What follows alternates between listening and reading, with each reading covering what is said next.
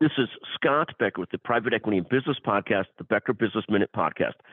Today's discussion is about increasingly big investors, well-known investors, saying that we expect a hard landing in the U.S. economy.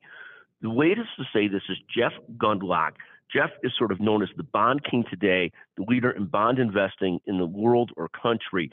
He sort of took that spot, which was held for a long time by PIMCO's lead, William Gross. But Jeff Gundlach is sort of that person today. He recently said in an interview that he expects the U.S. economy to have a hard landing. Now, here's why I think that he may very well be right. We've got these various different forces at play that cause lots of challenges for the U.S. economy. First is you've got the Fed that feels like it needs to keep on fighting inflation, and many of us agree with that. Inflation is down from about 8.5% to 6.5%, but nowhere near the target range of 2 to 3%. So the Fed keeps on fighting inflation, and its tool for doing that is raising interest rates.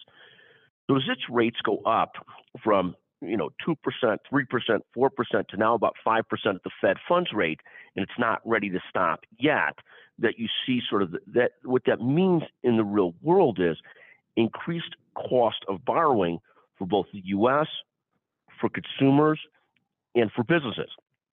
So you're seeing some signs of challenges. Consumers have enormous credit card debt, the highest they've ever had. That's not even to mention the amount of home equity debt and other debt that they have.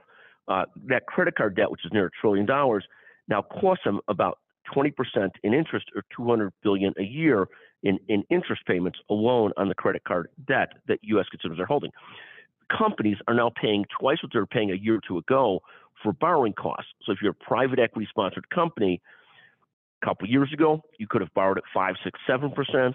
Now your borrowing costs are 10, 11, 12%. And this makes cash flow a lot tighter and a lot more concerning and a lot closer to busting debt covenants with your investors. The U.S. government, it's really the same story. The debt at the U.S. government has gone up from $23 trillion to $31 trillion over the last 3 to 4 years, which is an enormous amount. That's an amount that when interest rates are very low, you could sort of live with. When interest rates go back to historically normal numbers or higher, this becomes very daunting for the U.S. So the U.S.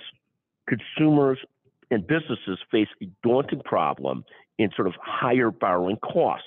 At the same time, we're still seeing elevated inflation.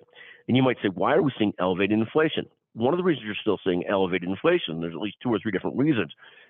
One is the federal government continues to run deficit spending. So if the federal government is, if the U.S. itself is about $28 trillion a year in gross domestic product, GNP, whatever it might be, about $28 trillion a year. The government's doing excess spending of $1 trillion to $2 trillion a year. This naturally inflates the size of the U.S. economy and doesn't allow us to, or makes it harder to get inflation under control. It's sort of, you've got deficit spending that's leading to more inflation while the Fed is trying to fight inflation.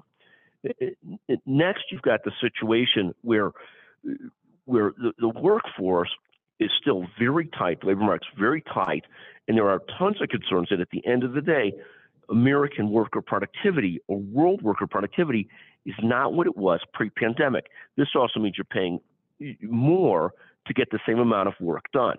So between deficit spending, worker productivity, you're probably in a spot where you've got increased inflationary pressures from those things while the Fed's trying to fight them. At some point, the Fed's going to have to take their foot off the gas of raising rates because the economy is just going to cry mercy, that we just can't handle that excess borrowing cost. But really, it would be a lot easier to do that if the United States would also sort of stop the deficit spending, because the combination of the deficit spending leads to inflation, the increased borrowing costs that come from the Fed raising rates is a daunting combination. When Jeff Gundlach, the bond king, says that we're in for a hard landing, I don't think he's wrong. I think it's hard for me to see differently in the long run. It might take some time, but it's like many predictions. At some point, they'll be right. I think he's probably correct, because at some point, the U.S. will have to stop the deficit spending if they can. And if they can't, then the borrowing costs are going to keep on going up because the Fed's going to have to keep on raising rates to fight the inflation. In any event, thank you for listening to the Becker Private Equity and Business Podcast, the Becker Business Minute Podcast. Thank you very much for joining us today.